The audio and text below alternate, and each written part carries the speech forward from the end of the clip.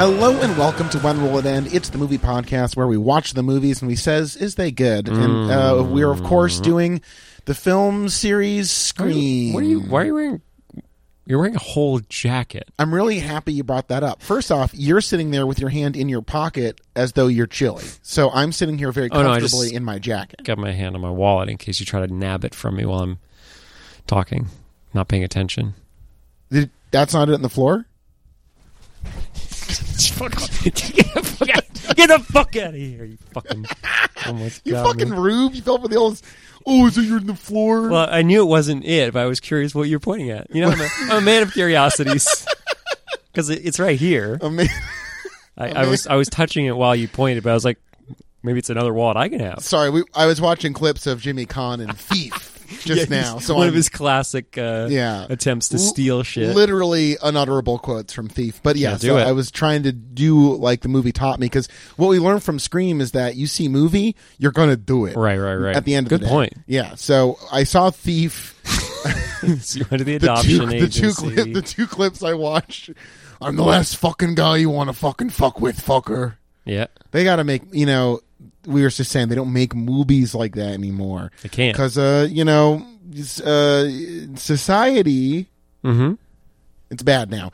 Welcome to the show. Charles, I'm wearing a jacket because it's a rainy morning here in beautiful Berkshire County. It's still beautiful even when it rains. Exactly. It's resplendent in the showers from heaven above. And I feel very snug. Wearing my jacket, 'cause it's very comfortable. New? It's. I haven't had a new jacket in a while. Looks great. Thank you. I walked down the street to a hardware store, bought it, and walked back. People don't realize that about the hardware store. It's not just screwdrivers and planers and bandsaws, various varnishes. Sure. Oh. Yeah, I already forgot about those. You can get a big green egg there if you're trying to drop serious coin. I was about to make a point about the things I knew at a hardware store that most don't, but I apparently have no idea. Well, I'm saying it's a broad spectrum of wares. Wheelbarrows. I have to say I'm playing Baldur's Gate 2 again right now, and something that I'm struck with is that instantly... No wheelbarrow. Once you make it out of the first dungeon, when you're in... Joaquin's Promenade, the sheer array of high level, like it's like every vendor it's like the biggest market in the game is the first thing you experience. Like the first thing you see is like people selling like 50,000 gold enchanted axes that could kill every enemy in one hit, and they're just like, you will be able to get to here someday. And it's great game design, I think, where the first thing you're met with is, oh my god, I'm so underpowered and poor right now, but later, oh boy, it's the American dream, the Baldur's dream. Yeah, that's what we all do. We all love the gate. Yeah, we all think about the things we should be buying, but then look at our little pocketbooks and it's empty. That's why we bust out a credit card and load it. Put it on the plastic. So today we're talking about 2000's Scream 3, directed once again. Was it 99 or 2000? It was released in 2000. It was shot in 99. Okay. Because I had a hard time finding it. You had a hard time finding Scream 3. Well, it was on my Paramount Plus. Nope, it's on my hard drive because I ripped it when I was working at the Coolidge Corner Theater because we had the box set for a midnight show. Okay, or you could have streamed it on Amazon Plus. I didn't want to use that. Okay, fine. It's the worst of apps. It's pretty bad. I couldn't trust it. Amazon Plus, the mobile app, does the thing with football games where they don't automatically return you to live. So if there's any lag, they just permanently assume you want to be locked into that lag. I like that. I respect that. No. I don't want to miss a thing. The miracle of live shit on your fucking phone. Can you believe if in Baldur's Gate 2 you could watch NFL games on your phone? Be stuck in lag. That's an immersive fantasy experience. 'Cause I'll miss you, babe. And I don't want to miss That's the Prime motto. I don't want to miss a thing. It's not Prime we're talking about. It's Paramount Plus. Oh, then it's bad. But surely you're talking about Thursday Night Football on Amazon Prime. I thought that's what you were talking about. Didn't you say that Amazon Prime did that for football, where you get stuck in lag? No, Paramount Plus. Oh, of course they do. Yeah, bad platform. Don't like it. I still respect that. I don't want to miss a thing. As I've said repeatedly, don't want to miss a thing. And he's saying a little. But of course, today we speak of 2000's Scream 3, directed by the one and only Wes Craven, but this time, crucially, not directly written by Kevin Williamson. Oh, I didn't know that. Yes, this we change as we often check on the show, and I've actually put my reference points up here. Oh, that's great. So Aaron Kruger. How do you spell that? Whoa. Ehren Holy Kruger. shit, can you say that again? Aaron Kruger. Ehern. He wrote 3 of the original Transformer film series: Revenge of the Fallen, Dark of the Moon, and Age of Extinction. We got to do those. In addition to the American version of The Ring and its sequel, The Ring 2. And of course, he wrote the Ghost in the Shell movie. I knew this name sounded familiar. Oh boy. Yeah. He's been involved. And apparently we'll see he'll get uncredited rewrites on Scream 4, so clearly, though this critically, I think, was poorly received compared to the rest of the series. Yeah, people don't like it. But you know what? Spoiler alert. Whatever, I loved it. Best Scream. Well, that's very interesting to me. I think this is easily my least favorite of the original so trilogy, funny. and yet a 4 out of 5 for me on Letterboxd because I so enjoyed watching it. And if we're going to do spoiler alert, I'll jump in here. There has maybe never been a stronger MVP candidacy put forward than Miss Parker Posey in this movie, who shows up ready to fuck and absolutely annihilates the movie. Yeah. It is so wonderful that in a series that, as I've been praising it this entire time, has made the array of light just poured into the room. We're talking Parker Posey. We're talking the light just comes pouring into the room. You bring up P squared and God herself. Clap. See what I did there? Clap. Yeah. No, let's let that linger for a minute. Let's bask in that. God herself. Capital? No capital? With the H or the G? Mm-hmm. The H. H. Yeah, capital H. Capital H. Yeah. Capital H. God and capital G. Too. Oh, you wanted to spell the name earlier? It's E-H. Yeah, thank you. R-E-N. That's grandmother space corner. Kruger. Kruger. Oh, so oh my God. So he wrote... Oh, shit. The Brothers Grimm. He wrote the script of the TV adaptation of the legendary bomb, The Brothers Grimm. Who isn't that, Matt Damon? Okay, it's barely not a bomb, but I think it's a bomb. I bet if you factor in marketing, that's a bomb. That's an incredibly small margin. I mean, just also, you can retroactively call something a bomb if it's actually terrible. Even if it made lots of money, I think you could call it a disaster. It's wild that, this is a movie that does not exist. Like, no one has ever thought about this movie. But, this is a Matt Damon, Heath Ledger. Incredible. And again, Peter Stormare, who is like just one of the great character actors, and Lena Headey Game of Thrones, and pre Dread for people who understand what good art is. She must have been a babe. The great Jonathan Pryce, the inimitable Monica Bellucci. So maybe we should watch. We should check out. This is a thing that I've always had to live with, but I really don't like Terry Gilliam.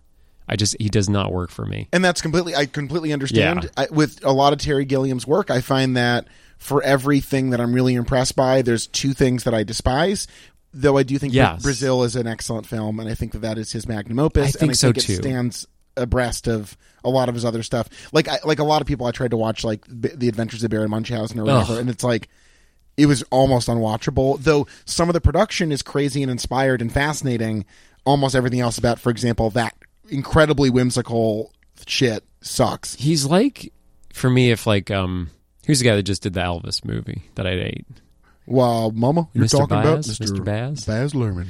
Yeah, he's like the American Baz Luhrmann who spent too much time hanging out with Monty Python. I'm just saying, like, Zoomers out there, if any of you listen to this podcast, there's a 2005 movie starring Matt Damon, Heath Ledger, Peter Stormare, Lena Headey, Jonathan Pryce, and Monica Bellucci that no one fucking talks about anymore and ever hated and barely made money. What's the RT score? What's the is it certified in any one way? Certified. One way or the other, certification. Can we get some certification?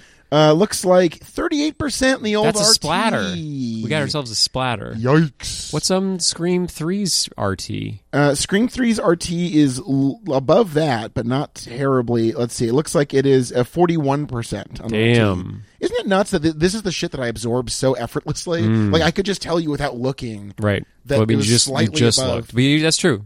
I'll give you that. I know. It's interesting. So you do that well. Well, I think it's the Sporto brain. It's the Sporto brain. Yeah.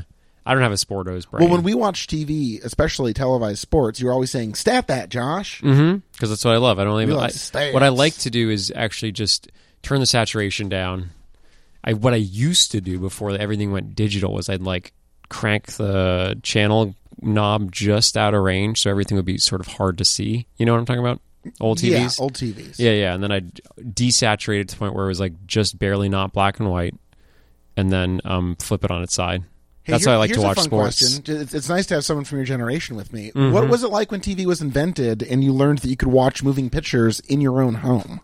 Just you had to just. Did you enjoy going up on the roof to adjust the aerial? Oh yeah. Classic. That was a Saturday afternoon. I lost so many children. Do you adjust those areolas, so many children lost in that activity. Yeah. You know what I say? It's worth it. How about adjusting areolas? Do you ever do that? Squeak.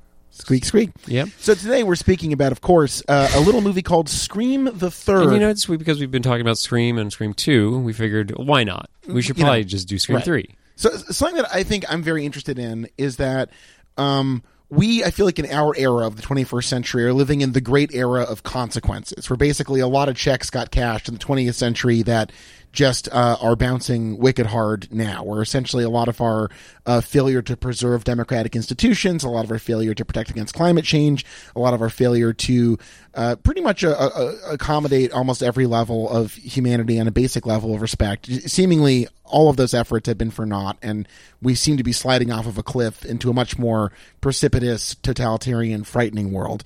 And what I find fascinating about the Scream series is that every installment insists on dealing with almost every ramification and echo of the preceding installments. And the fact that Scream 3 is once again all about trying to understand what happens when your entire life is consumed by violence, it continues that. And the fact that this is continually about dealing with the echoes and the fallout of the previous installments, I really love that about this series, is that so far pretty much all of these decisions have consequences, and we see the characters continue to deal with them over the course of the series. Yeah, I feel this even more so than the second one. I know what you're saying about the second one. For me, it didn't work for other reasons, but this just like the fact that Sydney, right? Sydney, main character? Sydney? You should know this. I'm sorry. You should know this. The great Nev Campbell's defining pop culture role. Her, like, if you Sidney Prescott. You know, there's a theory out there that you just watch. You can watch the opening scene and the ending scene, and you can feel something about a movie. I feel like this is one of those movies. The fact that she starts, well, maybe she's in the opening scene. Sorry, skip like 15 minutes in. That's the theory. You skip 15 minutes in, watch that scene, then you can skip to the end. Watch that scene. The fact that she goes from being double locked security and working for as like I don't know if it's crisis center. For a crisis center. It's presumably she's working with people who have been assaulted, which is a fascinating. That alone is such a very I don't know that I would have thought to do that as a writer. Well, but then also the fact that this and again the Wikipedia has a whole section on this. So I'm not saying like I'm the genius who thought of this. You don't have to tell people that. This deals with the ramifications of this is a Miramax movie made by Harvey Weinstein. I was going to talk about that. Objectively about Hollywood as Harvey a place Weinstein. Of abuse and reckoning for women and unchecked. Yes. It's crazy how far ahead of time all of these movies feel. Certainly watching this 22 years later, and I do think Scream 3 is a flawed movie that, in my mind, ultimately lacks some of the articulation of 2 that I loved so much on a character level. Wow. The fact that it's wading into these waters is so impressive and interesting. And again, I don't think it gets as deep in those things as it could or should, I would argue. But that said, dealing with... What do you mean? Sorry. I think they sort of gloss over... That's such a fascinating well to dive into. Yeah. And they sort of allude to a lot of that without... Wait, allude to a lot of what? Like the rape and abuse. And, it's like the central point of the story. But it's made in reference to the emotional impact that it makes on... Spoiler. 3, 2, 1... Roman. That's so nice of you. Yeah. Sydney's secret half-brother, the result of the Hollywood rape. It mostly is about him and his distance. I think it'd be... I don't think so. But I'm saying we don't get really... Lance Hendrickson's yep, sure, a lot of rape happened back then. But I think it's about Sydney, too. But that's what I'm saying. I'm saying that whole world is mostly felt in its impact on the characters in this movie. Mm-hmm. When in my mind...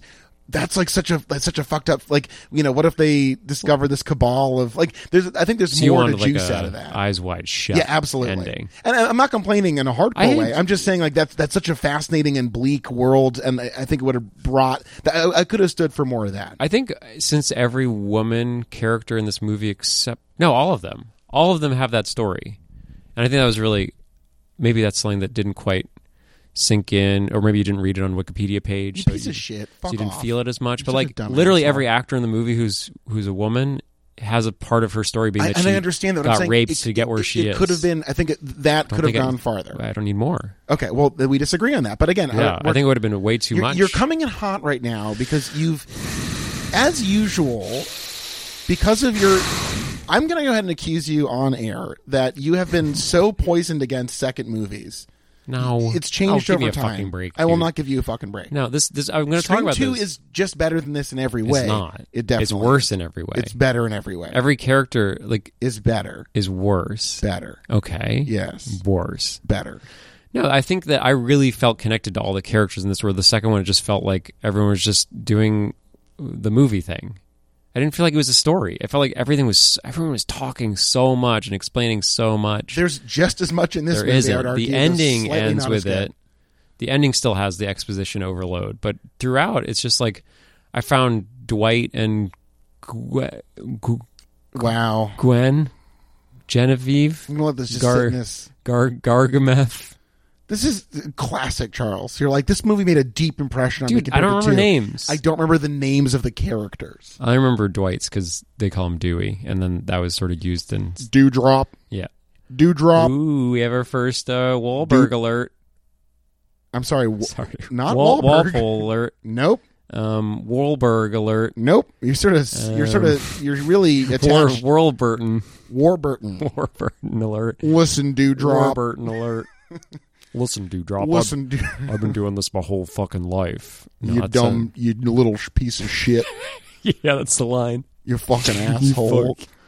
This And he's movie, just like, I cannot get okay. over this entire series. Every single role is cast so well, Yeah. and it is ridiculous. I think that's another reason why I really like this one. Yeah, I just felt like the main. I think what worked so well for this one was that I really loved that there's the way they brought it back to the first movie, using the sets from the first movie, and having a cast that directly represented everyone in this movie. And then you get to, like, I don't know, it just felt so much more tight and just, like, really alive in a way that 2 felt sprawling and boring and just, like, it felt committed to talking about something, but didn't feel committed about creating a movie. It was like, they just have all these ideas. Also, the fact that it was about, like, violence in movies was sort of maybe a boring... That's what this is about as well. I know, but just to have, like, speech after speech about violence in movies being the cause of shit, like, this tackled a lot of different issues and did it in ways that weren't quite so deliberate, I think, for me. For me, 2 is better, 3 is slightly worse, and I still loved it. But lest we run in the same circle over and over again, not doing it we'll anymore. acknowledge that Charles is wrong and step forward as a family, all of us hand in hand. Or maybe I'm Blessings be to God, who's a woman. right. Really? I've won over the crowd with that. Capital okay, W. so the thing about let's talk about 3 Alone. For By a little itself, bit. as a standalone. Well, in the sense, like, what is 3 trying to do? Right. I love that, as usual. So there was a big fan clapback or anger about Randy getting killed off in 2, which is another reason why I love 2, and it's a great decision. He's the video store guy. Yes, Yeah. Jamie Kennedy. So in this one, we get, like, just one of my favorite possible tropes. Incredible. Someone left behind a tape to be played upon the event of their death. Incredible. Which is a plot point that I will never complain about, because it is always good to have that sort of thing in anything. It's perfect. And there's something about the Scream series that, and we've talked about this, it revels in the genre tropes as much as it attempts to deconstruct them or confront them. And so something like that, which in a lot of movies you'd be like, well, that's a little sweaty. You're like, this is great. I love this. It's perfect for his character. Like, Right. that's the thing, is his character is such a trope of horror movies that everything he does makes sense in the sense of this movie. And it just, I love it. I don't really want one of these movies without Jamie Kennedy, because weirdly he's great. Playing an obsessive, I guess, like a lot of these guys who seem very annoying in real life, when their job is to play an annoying guy who we're not supposed to be charmed by, it works perfectly. Because the whole thing with him as a standalone star is that, like, you know, you're supposed to find it charming for the entire movie to work. Like Malibu's Most Wanted is a movie that, I mean, I don't want to speak out against the Malibu's Most Wanted fan base, which is huge, passionate. Wait, you told me before we started recording that you wanted to do that. They're called boo heads. They're called Boo's Most Wanted. Like, he's not charming. He's annoying, and that's why he's so good as, like, the most annoying fucking guy. Right. And but he turns out to be the most beloved too. It turns out Like, we don't want a movie without him. I think for a lot of irritating white guys who like explaining things in extremely specific terms, he's just as sort of like a beacon to guys like us. Like us? Yeah, you and me, bro. Oh, that's right. I'm an annoying white guy. A couple annoying white guys with a movie podcast. I would say he's about as close as it gets. If he hadn't been killed, he would have had his own podcast. Oh, for sure. Yeah. What would it have been called? What was his name again? Stewart? No, that was Matthew Lillard in the first movie. It was Randy. Randy. What is his podcast that was called? The best Aziz Ansari thing. Quick sidebar. What? Have you followed this whole thing with the Bill Murray being a huge piece of shit on the set of that Aziz Ansari movie? Everything Aziz Ansari does now for the rest of his career is just cursed. And I don't know what he's done, but it's fascinating. He made the woman god mad. He made the woman god mad because of the Babe.net article. People Google it. We don't have enough time to talk about the Babe.net article, but it just blew my mind. Like, after surviving that very public Me Too episode, he goes on, is like, I'm going to make a movie. And it's the movie where Bill Murray like is a huge fucking piece of shit creepo. I think and Bill gets Murray. Like, shut down. Wait, what movie is this? I haven't even heard about this. This is sort of it's in production. Isn't Bill Murray just like generally known to be a complete asshole? No, everyone thinks he's like random and charming. Oh, really? He's like rando and charming. Huh. He's apparently going to be the villain in Ant-Man and the Wasp: Quantumania. Oh God. Or as we like to call it, Green Box. So wait, you just think that every sequel now, they're all just sequels to Green Box? Well, certainly in which that was world. The first Green Box? Well, Sky Captain of the World of Tomorrow. Oh, no. That's literally the first Green Box. I know, but that was doing something. But that movie was What If Green Box? That's true. What if Green Box looked old was really what it was doing. Being Mortal was the Aziz Ansari production. And it's, now, when you're using the past tense, it got shut down? I believe that it was the production, I think, stopped because he seemingly was a huge... Wow. It's all alleged at this point, but... Look at his hat. Fascinating stuff. Can't trust anyone wearing a hat like that, I say. Fascinating stuff. Anyways, Scream the Third. Where to begin? So... Stab 3. Let's just... I think... Every movie, the fact the first one is so phone based, and I think they chose the phone in an era where phones were changing as quickly as phones have ever changed, and rather than throw it away or stick to old phones, movie to movie to movie, I've just been like more and more impressed with like, oh, the first scene has cell phones in it and 2 cell phones in it, which is more than just one. Some would say it's twice as many. Yeah, but also to be a little seriously, like the voice thing's changing all the time, and it's so much cooler in this one. And they play with that. I think that's what this movie does really well. Is it plays with all the movies have been like, ooh, you think you know who the killer is? Well, you don't. And this has so many scenes now where it's just like, wait, is that the fake voice or is that the real voice? Turns out the murderer we think was a fake voice of who's the director? Roman. Turns out it was his real voice because he turned out to be the killer. So, like, this, I think, was the most successful for me as well of, like, me actually being interested in who the murderer was because I'm like, oh, it's the detective. It's got to be the detective. And it's like, wait, they're throwing so much at the detective. It can't be the detective. The great Patrick Dempsey, who I will note, lovely, took on this role, like, days before shooting, fascinatingly enough, and he pulled it off. Great He's job. So good. He's great, man. You brought up Parker Posey earlier as MVP, but honestly, there are, like, maybe 4 people that are in the running for MVP, and I haven't even decided yet. Absolutely. He's one of them.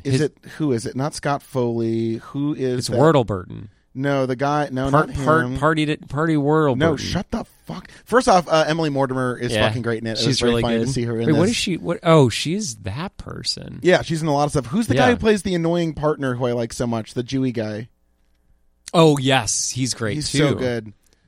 I just like the cops in these movies are always like fucking the most annoying assholes. So good. It's so sick. How did you feel? The last 2 movies have been pretty much nonstop journalist action. This one took a little bit steps aside. No, there was still real journalism of Gale Weathers stalking people and.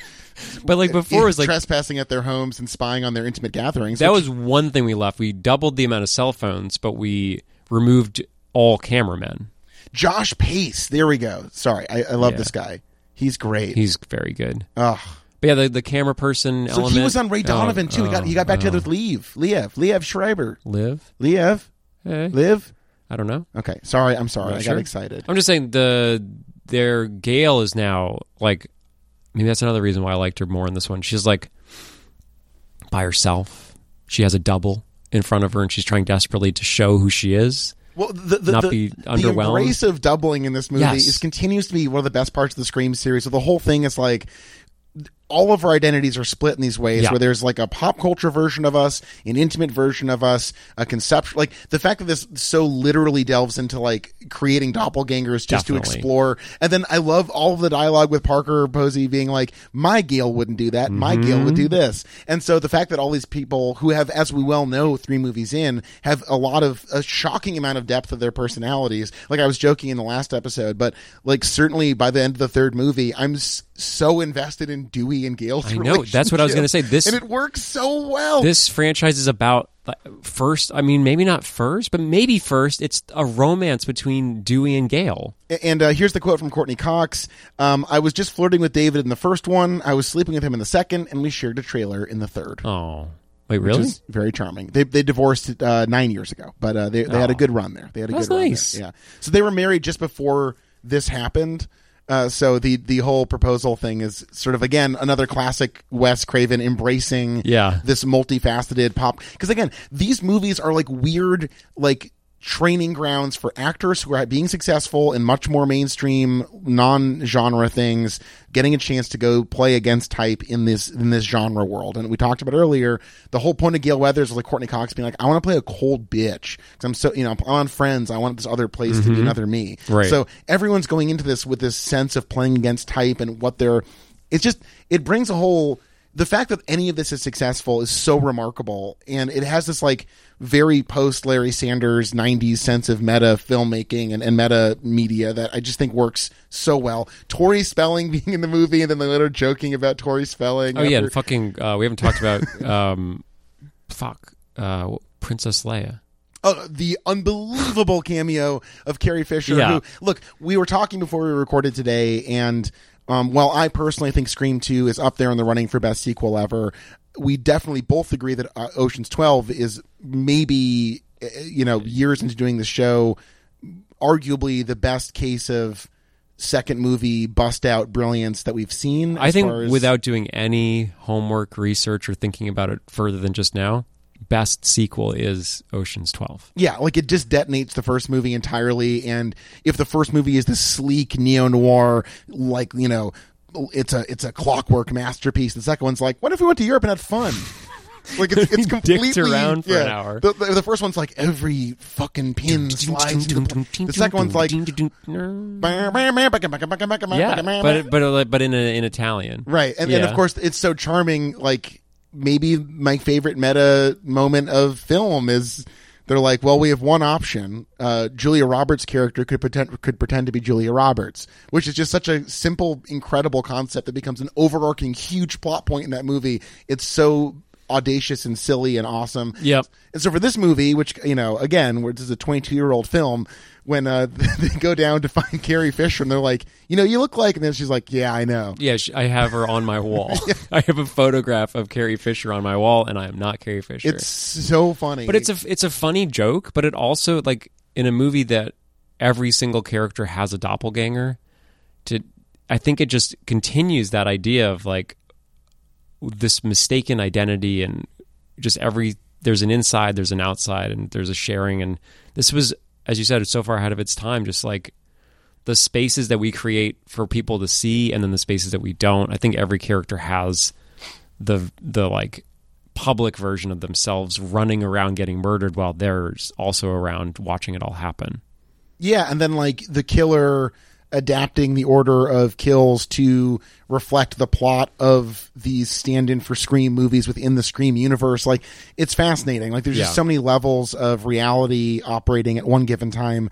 And it doesn't feel cheap. It feels like invested in and really richly imagined. And I think it also has to do with the trauma. Like, every single character has undergone trauma, and they all have to have outward-facing personae that can exist in the real world, and then all of them have places that they can't let out. Or like Dewey, like his job is being the guy who survived the Hillsborough murders, who's now working for is a technical advisor on the set of the third movie in a sequel based on... Who plays him? He's another great actor. Yeah, that guy was great too. I he love was really that. funny. Oh wait, he's in a Whit Stillman movie. Yeah. Is it Scott Foley? I don't remember. Or is it Matt Kiesler? That's it. It's Matt Kiesler. Yeah. He's He was the NBC Page and Quiz show. Of course he was. He was in the. He was Johnny Savage in Waiting for Guffman. So there's multiple Guffman alumni in this movie. That's interesting. Makes sense. Yeah. He was in Last Days of Disco. Well, he's in a lot of stuff. Yeah. Huh. Good. Wow. Good for him. But I think the main one is this mother character who in the first movie sort of, I think, has emotional weight that is carried on to the characters. But this is like, she is so deeply explored in this one. The dream sequence is amazing. And then you learn that she's just like I guess not a survivor, because ultimately all of her decisions, everything that, not her decisions, but like what happened to her in Hollywood is the cause of supposedly like all that trauma killed her. And the fact that every single character is just sort of like has a death doppelganger out there that they can all see and touch and be like, oh, that's the version of myself that everyone knows, but down deep there's like so much hurt and pain. And like, it's even the joke of Carrie Fisher carries that sort of sadness, I think. Well, and then she, of course, makes the joke that, Carrie Fisher fucked George Lucas. Yeah, exactly. It's like every joke, right. every character. Parker Posey says that. Yeah, and so there's this concept of like, addressing the reality that the horrible, brutal business of Hollywood is this collective shared story dream space that defines our real world actions. It both embraces criticisms of violence in film while complicating them, critiquing them, and analyzing them in a way that you just don't see this interestingly done that often. And what we have to talk about, did you do any reading about this for the? No, okay. None. So what happened just before, what major American cultural event in 1999 happened before the release of this movie that might have had a huge impact on it? The Matrix? I was thinking violence. Close. Columbine. Well, I mean, yeah, I guess it was close. Well, no, I mean, 100% it was close because it had a huge impact on this movie, and it's a big part of its production. And The Matrix is 100% responsible for Columbine. Exactly. So, basically, the studio almost got to the point where they were like, no violence at all, just make this funny. And Wes Craven was like, guys, it's a Scream movie. But this is probably the least violent installment of the three. There's much less, there's some really brutal kills in the I think that's why I liked this. I think the kills were, I'm a Japanese horror guy, I'm an Italian horror guy, where the kills are outlandish and gruesome and weird. It's it a me, I'm the Italian horror guy. This, it's a zombie. I think when an American horror is at its best, it's like Jason just like brutalizing someone very quickly and quietly. Not to date this too much, but I recorded. We're recording the day after Halloween, and last night after a wonderful evening of dispersing candy. Yeah, your costumes were so nice. We were a devil and a unicorn. Allison led the charge on the costumes, and I was playing. Oh, I thought you were like a sports guy again. Because I had devil horns. You had a Phillies jacket on or something. What was your shirt? Was like a... It said Steely Dan, but it was underneath a red fabric, like the devil, and is wearing a red hat and red horns. So okay, for some reason I thought you were like a Phillies fan. Yeah, okay, good stuff. Are you a Reds fan? Nope. Satan. You're Satan. Sorry. Okay. Okay. Well, you looked great. It was a really subtle costume. You looked great. I'm happy we could whittle down to the core of it. I thought you were a Sporto. But no, maybe Satan is a Sporto. If hailing the Dark Lord is a sport, then sign me up, Coach. Well, you already signed up. You just did it last night. Anywho, so I watched I watched a compilation of Jason kills while getting ready for the holiday. I will say, staggeringly, the compilation reel, which only picked one death per movie, which is like, come on, what are you doing? But they didn't pick the liquid nitrogen death for Jason X, and I was like, that's the best one. And they picked a tick on me. You do? Oh, look at that! You really do have a tick on you. He just pulled a tick right off him. Huh? This is a big episode. Yeah, what do I do with it? Well, I would say put it in the bag and then put the bag outside of my room. Is this trash? That's trash. Great, that'll die. Okay, now put the bag outside the room. Just get rid, like an airlock. Put the bag outside the room, like in a Jason X airlock situation. Here we go. Whoa! Okay, quite the almost lost my arm. Wow, what you really rolled a good dexterity roll there. I did. I was going to talk about D&D earlier, but it's gone now. Maybe I'll talk about it later. My family abruptly reversed course in our disastrous I was going to Thanksgiving ask plan. you. So you were texting me the other night, and I fell asleep. So what happened so was I couldn't continue our conversation. My parents had allowed an open door Thanksgiving policy. Great, I'm coming. Just so good. It's such a great plan for like literal open door. The full count for dinner before the reverse course 28, 19. Okay, and my parents like basically that's so many people for weeks. All I had been saying was, guys, this is too many people. There's so much going on right now. What is like 4 of those people would be returning from international travel to our table. Disgusting. I mean, it just like, it was inviting a lot of chaos. And I think my parents finally sat down, did all the math, and were like, we're blowing it up. So I'm now very relieved that that's good. But it does mean that, my brother Mike has been planning this D&D campaign. Shit. So we'll see what happens with that. And listener, I will update you. Well, if you want me to come, I know that I might be. It's solely the premises with your grubby little hands. Well, this actually is relevant because you're talking about how Courtney Cox. Got it. I'm extremely proud of you you remembered arguably the most famous person involved in any of this. She wanted to do this after being friend's friend, and she wanted to be mean reporter. I was in a campaign where I'm a vegan paladin. Wow. Who beats ass if they're bad, but is very loving and nice if they're good. We did a one-off campaign with the same group, where I became an old mean wizard. And I almost decided to kill my friends. That's awesome. You should have. We ran out of time. I was like, gave a little whisper to the DM. I was like, how fucked up would this be if I turned on all my friends and tried to murder them? He said, that sounds fun, but we only have like 45 minutes left and that would take too long. But I was very excited. I've never actually played D&D. So. The problem with it is that he just wanted to do 2 things that day, and unfortunately we didn't have time to do everything. But that's the fun. I totally get the Courtney Cox. This is the beauty of role playing. It's the beauty of acting, is that you can do many different things. So I felt a bit like a Courtney Cox on Sunday. That's like the whole miracle of Scream, right? Where like people can go into this world with fairly defined typesets and really actually find an immense amount of freedom in that. And again, like the ability to generate character nuance over this series has been just really impressive. And as like a joyless 32-year-old watching the Scream movies as an adult, I'm finding like well-sketched portraits of people that are nuanced and develop over time in interesting and unexpected ways. Yeah. What a delight. Delightful. You fucking kidding me with this shit? This fucking character development? Get out of town. I almost cried at the end of this movie. Wow. How touching and lovely. Yeah, it isn't. Yeah, it's really fucking. This whole series has been such a blast. It's almost cheap in how like just leaving the door open, but like that, it's haunting. Like she decides not to turn on the security alarm, and like, okay, that's a nice little metaphor.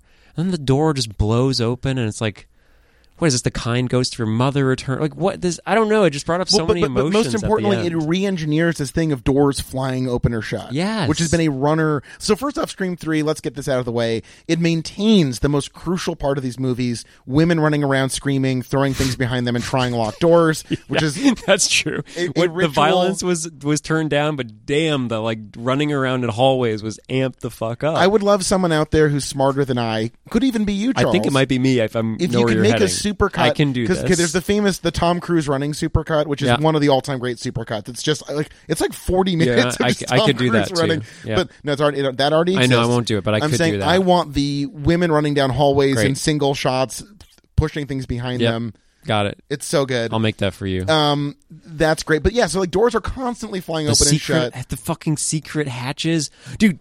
The scene where they go into the house and it's a set and it's like almost a house, but then when she opens that door and like almost flies out into a void. I love that scene. Well, it's funny because to me in the second one, which I liked and you didn't like, the whole idea. Yes, bring that up. No, but I'm saying the specific choice. I love the fact that at the end of 2, you have Sydney on stage playing a role, and the line between the role she's playing in the play and the role she's playing in the world of Scream almost dissolves entirely, and she can no longer tell the difference. And for the end of 3, for her to come back to the house in 1 and have those great shots of her confronting the iconic source of the original trauma that launched this entire series, to have that moment where she bursts out of the door and it's just empty. It's wonderful. It's fascinating. It's the kind of like, it's really good filmmaking, and it says something about her experience that would be, I think, almost unbearable in words. Yeah, where it captures that she's once again on a set, once again forced into a role she never chose to play, and trying to figure out in her mind what's real and what's fake. Right. Because over the course of the series, the whole question of, is Sydney crazy? What's her involvement in all of this seemingly, supernatural shit? It illustrates that perfectly. Mm-hmm. Yeah, it's. I think, and it doesn't talk about it too, which I really respect. Is like, there's not a scene where she's like, "Whoa, I felt like I was back in my old house, and there used to be a floor here." It's like, we just understand that she's so comfortable in this house because she's been in it, and almost like she's had these experiences there. The fact that it's slightly different must be such a mind fuck, like in a way that isn't really even discussed. It's just looks so cool, but also really gets us into this character. This movie was so good. Yeah. Also, it's a movie that can pull off the reveal of multiple people revealing that they've been wearing bulletproof vests, and both times yes, absolutely. Yeah. The fucking this gun, rules. the metal detector thing was so good. It was like, at first, I was like, okay, this is a little silly. Such a good trick. And then it was just like, okay, she throws away one gun to bust out the big gun. And then, of course, the kind of stupid gag that only this series could pull off of Dewey unloading an entire clip into this guy's chest. Everyone's like, Dewey, shoot him in the fucking head. And he's like, oh, thanks, guys. Yeah. And then shoots him in the head. Like, it's like, it's so good. It shouldn't work, and yet, like, we're just so, the tone is just so effortless that we're like, yeah, this is great. So let's talk about the violence a little bit, because we sort of went away from it, but I really loved, I think one of the reasons why I was talking a little bit about American violence being more like cold and brutal when it's successful. And I think this had that. The second one especially was like trying to have bigger kills in a lot of ways, but for me, they just sort of were like, okay, that's a bigger kill. Here, the scene where he's shooting the mirrors, no violence. So effective. That scene, I love that scene where she's hiding and she can see it. It was sort of like the 1 and 2 with the soundproof glass. But I don't know, the visual elements of that really worked for me, and the fact that the violence was much more like one stab and that's it, rather than just like blood going everywhere. I think it really works. It got me, I don't know. I thought it was maybe it was because of Columbine, maybe it was a production decision, but I think it was honestly a good edit to tone that shit down to really heighten everything else up. Yeah, I hear you to some degree. I don't entirely agree, but I agree with you that this movie works in and of itself. Yeah. And regardless, like, if your concern is that those external forces would somehow take away that entire thing, it certainly does not. It might have even honed it. But yeah, either way, I think it works on its own. And yeah, it makes MVD an interesting choice, because there are so many similar ones. I mean, I could bring up the exploding houses, maybe one of the coolest exploding houses. Like, we don't get shit like that anymore. Well, it's just such a fun, silly scene. And, like, the fact that there's, like, a good facts joke in this movie is great. Like, it's a good facts joke. Like, I want to know what happens. They keep going into read the faxes. Like, that's the thing about, you think about the scary movie world or whatever. Like, when the thing you're parodying is very, very aware that it's silly, it makes it so much harder to make fun of. And Scream 3, like, again, willfully embracing shit like that, where, like, they know the one thing they shouldn't do is go back into the house, but they can't. They're actors who want to find out what happens in the script. Right. It's funny. It works. Yeah, what was Sarah's the character's name? Who plays... I don't remember who she's playing the counterpart of, but the one who dies on the phone with Roman, where she's, like, reading the script with him over the phone. Oh, yeah. That's the blonde lady. Yeah, who's her counterpart? She's playing Candy. That's right. That's right. Yeah. Just that scene is, I think, we've been sort of talking in some ways how this is ahead of its time. In an interesting way, it's also that the world took 20 years to catch up, because, like, when the Me Too stuff came out, it's like, it wasn't that everyone just found out in what, 14? What was the year? Was it 2013, 2015? 2010. Is that everyone knew for 20 years and just no one felt like they were powerful enough to say anything, and so that this movie could just like really talk about what was happening in Hollywood in this way and have it be just like them casually talking about the movie industry, which is a funny scene, but every scene sort of just also talks about how disgusting and awful the movie industry is. Yeah, it frames all of the ridiculous movie shit with an extremely believable depiction of like a predatory, violent system based on exploitation and trauma. Yeah, so yeah, it's nuts to revisit 20 plus years later and see like, oh, you know, this brought that conversation. This was ironically the biggest hit Miramax had in its existence to date was Scream 3. Really? Yeah, this was a hugely anticipated film, regardless of the fact that, generally speaking, critics and fans tend to rank it lower. Not this fan. Not this critic. Boy. Shut up. Oh, boy. So, yeah, basically, this is kind of funny. Williamson was busy working on stuff like the TV series Wasteland, which was barely on television. It was on TV for like 2.5 months. Oh, wow. So this was essentially his blank check. He got to make his American drama, and it seems like it's pretty like he was trying to take on Gen X issues of like and it just barely exists. Sasha Alexander, Marissa Coughlan, Rebecca Gayheart, Eddie Mills. I mean, these are not people. Adam Scott had a bit role. There you go. So this was on like in 99 and was canceled pretty quickly. But he's also working on Teaching Miss Tingle, which is another cult black comedy of the era. So he was sort of trying to branch out from Scream and do other stuff, and so that's why he only offers essentially an outline of the movie that, by and large, seems like it got pretty thrown out. He said in 2013 his movie would have seen the killers be a stab fan club of Woodsboro kids, and all the members of the club would have been involved in the killings.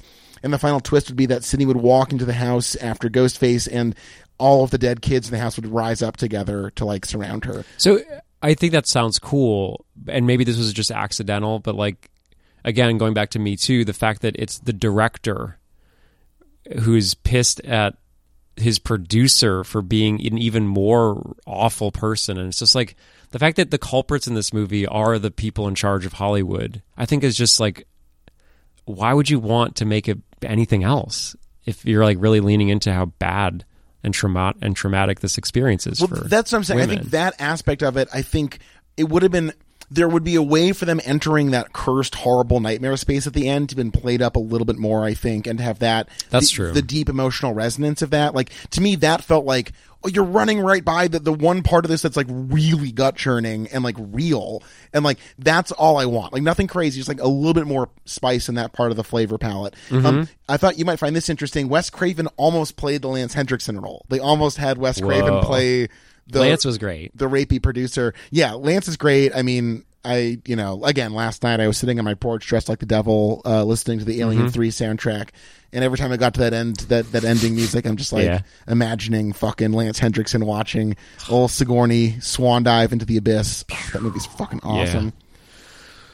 Yeah, he's good. Wes was in it. He was, I think, in the tour guide along with Jay and Silent Bob.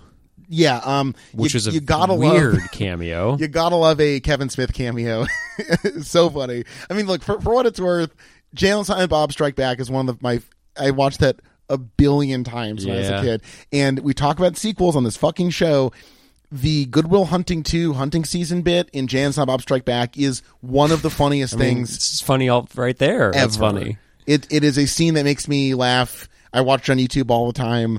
It's like a perfect little, in it obviously a classically deeply flawed Kevin Smith movie. It is one of the best bits of the whole thing, and the fact that it's actually Gus Van Sant and actually Matt Damon and actually Ben Affleck and actually the guy from the Dem Apple scene, like they like faithfully recreate.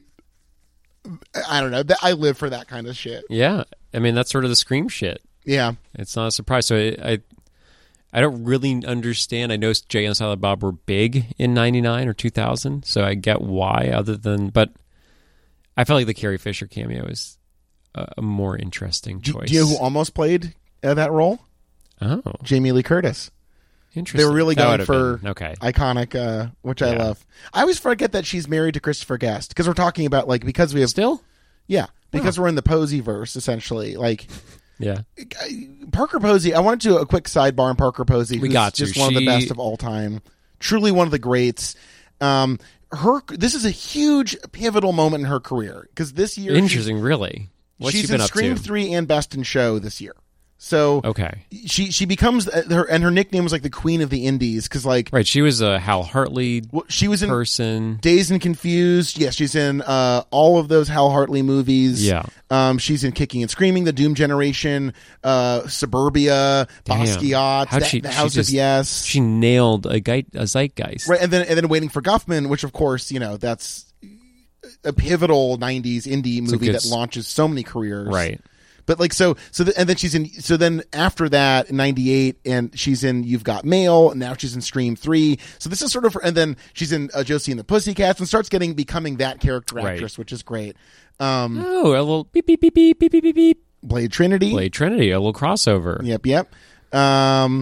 And then she's had a strange career over sort of veering in and out of bit parts in big movies. It does feel like she has never fully quite been embraced on the mainstream stage. But that's, I think, the way she should be. Incredibly hard to go from the 90s indie scene was such a scene to try to turn that into a mainstream career. Some do it, but Parker Posey, I don't think she ever quite had I don't know, she wasn't going to change who she was, it seems like. I mean, this must be the highest grossing movie she's ever been in. This made at least $162 million at the box office, and I mean, with a Scream movie, you have to assume the home market was massive as well. She's got a great flailing energy about her. Her running scenes were really good. She's an amazing runner. Yeah. Almost every time she's angry, she's like the greatest actress in the universe. She's in the brilliant Josie and the Pussycats. She's a great counter to Courtney Cox, who is really different in a lot of ways, but I think they're my favorite pair. Okay, Superman Returns did the most money. Well, just by the end of this movie, her running around hand in hand with Courtney Cox. Yeah, it was so good. Them holding hands, it was just like... I wonder if that was in the script or they just figured out that would have been the best way to do it. But they become two halves of a whole. It's wonderful. When the fake... Nev Campbell's character. Fuck her. I had her name. God damn it, dude. I had it. Joe. Nope. Not Josie and the Pussycats, a thing we were looking at in a my moment head. ago. No, I was going to say Sidney Jodie. Prescott, Sydney, for Christ's not sakes. Jodie. Sydney. When the fake Sydney gets dragged away, like that's the kind of violence that really worked in this movie. And then they scream and run away with their hands together. It's so good. Parker's the new Astor. Parker's the new Astor? Parker's in the new Astor. Parker is in the new Astor. Disappointment Boulevard is an upcoming American comedy horror film written, directed, and produced by Ari Aster of Hereditary and Midsommar fame. So that's what she did. Let me get this right. Joaquin Phoenix? You got it. Crazy. So, Nathan Lane, Patti LuPone, Get Out of Town, Parker Posey. You're kidding me with this. Parker survived the... Richard Kynes in this bitch. Shut up. Sorry that I'm excited about Richard Kynes. Parker survived these sort of boring... She didn't get in with the auteurs of the teens, but has now found herself, I think, in the auteurs of the 20s. I mean, I think if you're a fan of Joy, you want Parker Posey in your movie. Now I'm getting warm in my jacket. Yeah, the sun came out. We're talking Parker. Well, I'm going to take a walk after this. You want to join me? Yeah. Okay. I think I do. Yeah. I'm going to walk around the old block. So, what is... We were talking MVDs, and then we got distracted. The MVD's tough for this, because I think, and I'm not trying to constantly go back to the things we disagree about, but, like, 2 has some awesome deaths in it, and I just feel like this one... We just disagree. So tell me what you want. Tell me what you're loving. Best valuable death.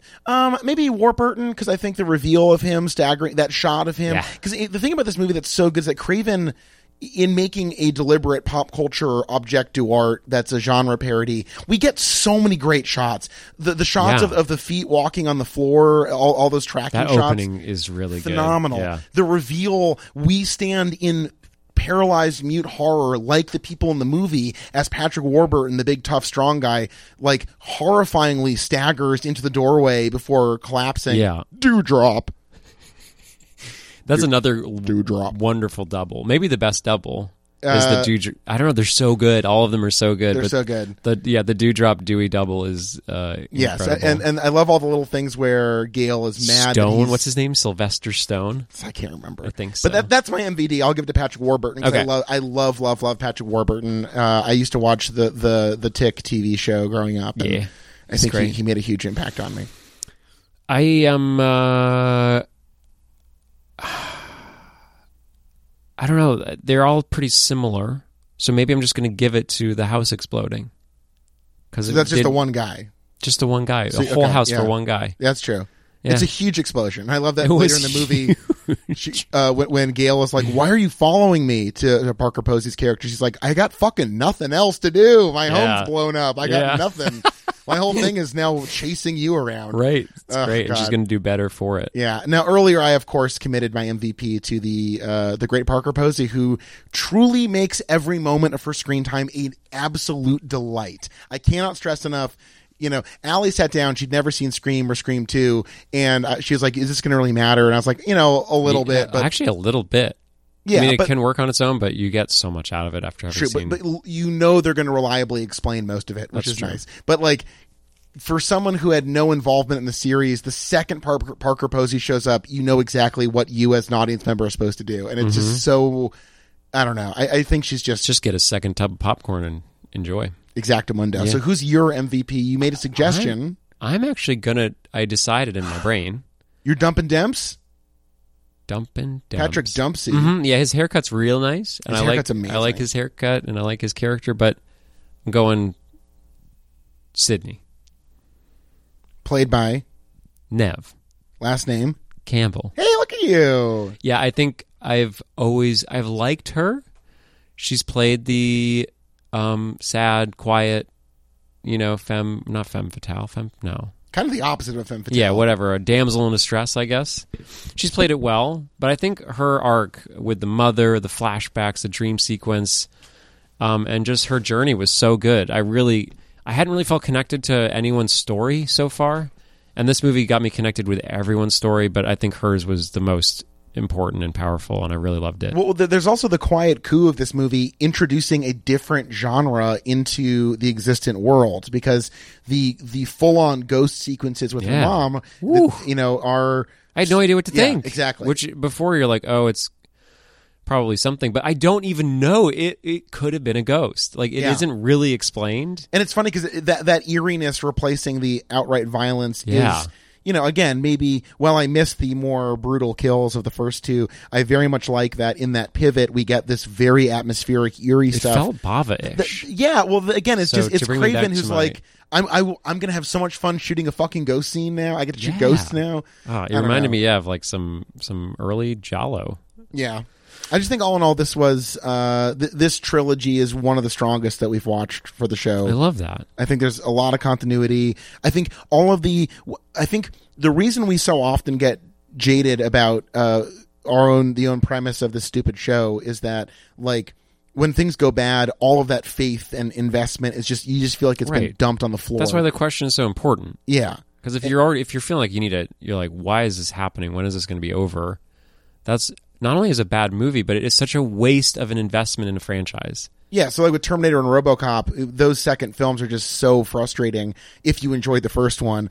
But in this one, and Austin Powers, another bad too. Yeah. And Jaws, though. This one...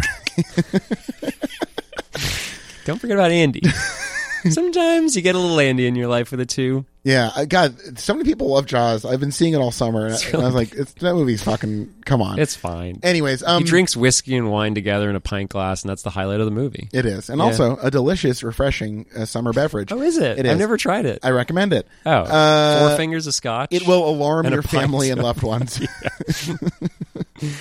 But can I get a glass of the Pinot Gris, and then just every 5 minutes, just fill it up to the brim with whiskey. Pour whiskey on top of the wine. That's a great ratio. So yeah, like all the investments that we made in Scream are huge quintessential parts of Scream 3. They keep growing. Dividend. Do you know that Monopoly card? I sure do. The one where you get collect $10. Yeah. This is like that card. It is, baby. So let me ask you this question. Over and over. Are you asking when will it end, or are you is the door open for the classic? We waited a decade and now the gang's back together. Mm-hmm. Scream 4. So right, I think that's one thing in answering that question. While we end the episode. And I don't mean to keep bringing it back, but I'm going to do it briefly, just talk about what I really loved. For me, 2 is so committed to being like, whoa, sequels are this, and they're usually bad, and we're just going to do the outlandish big sequel. The fact that this made it to trilogy and looped back to 1, because we've noticed that. Sometimes 3, and often 4, honestly. We found 4 is also this, where it's like, it's time to go back. and I love a go back. So I think that's another reason why this worked for me so well, was that it, rather than trying to just like, what can we do that's bigger and build things bigger in the same direction? It's like, hold on, there's stuff to refocus on that we already did but didn't really do very well. Or not well, but like, there's more to unearth from this franchise. So rather than build new stuff, let's dig down into the fucking mud. Yeah? So I'm not asking. Let's get fucking muddy. Let's get muddy. Yeah, I'm with you. I have not seen Scream 4. We're now leaving my area of familiarity, so I'm excited to see, now that I'm fully re-screamed, what it's like to see the reunion. Not asking when will it end, and I'm actually pretty excited. Yeah, I'm very excited. Wahoo! The sister, great. I don't know if she was the same actor, but the fact that Randy's sister, she's Randy's great. sister Yeah, shows she's up. phenomenal. Yeah, I think she comes back. Great. So, yeah. Bring it on, baby. Back to Hillsborough. Let's do it. Let's go. I love. That's why I'm not asking when will it end. It's we've spent enough time, and now I'm ready for this. Hopefully, to go in a direction that's going to be fun for me. Charles, I'm ready. I also hope it's fun for you. And You now usually don't. It's time to end Go the for a walk? episode.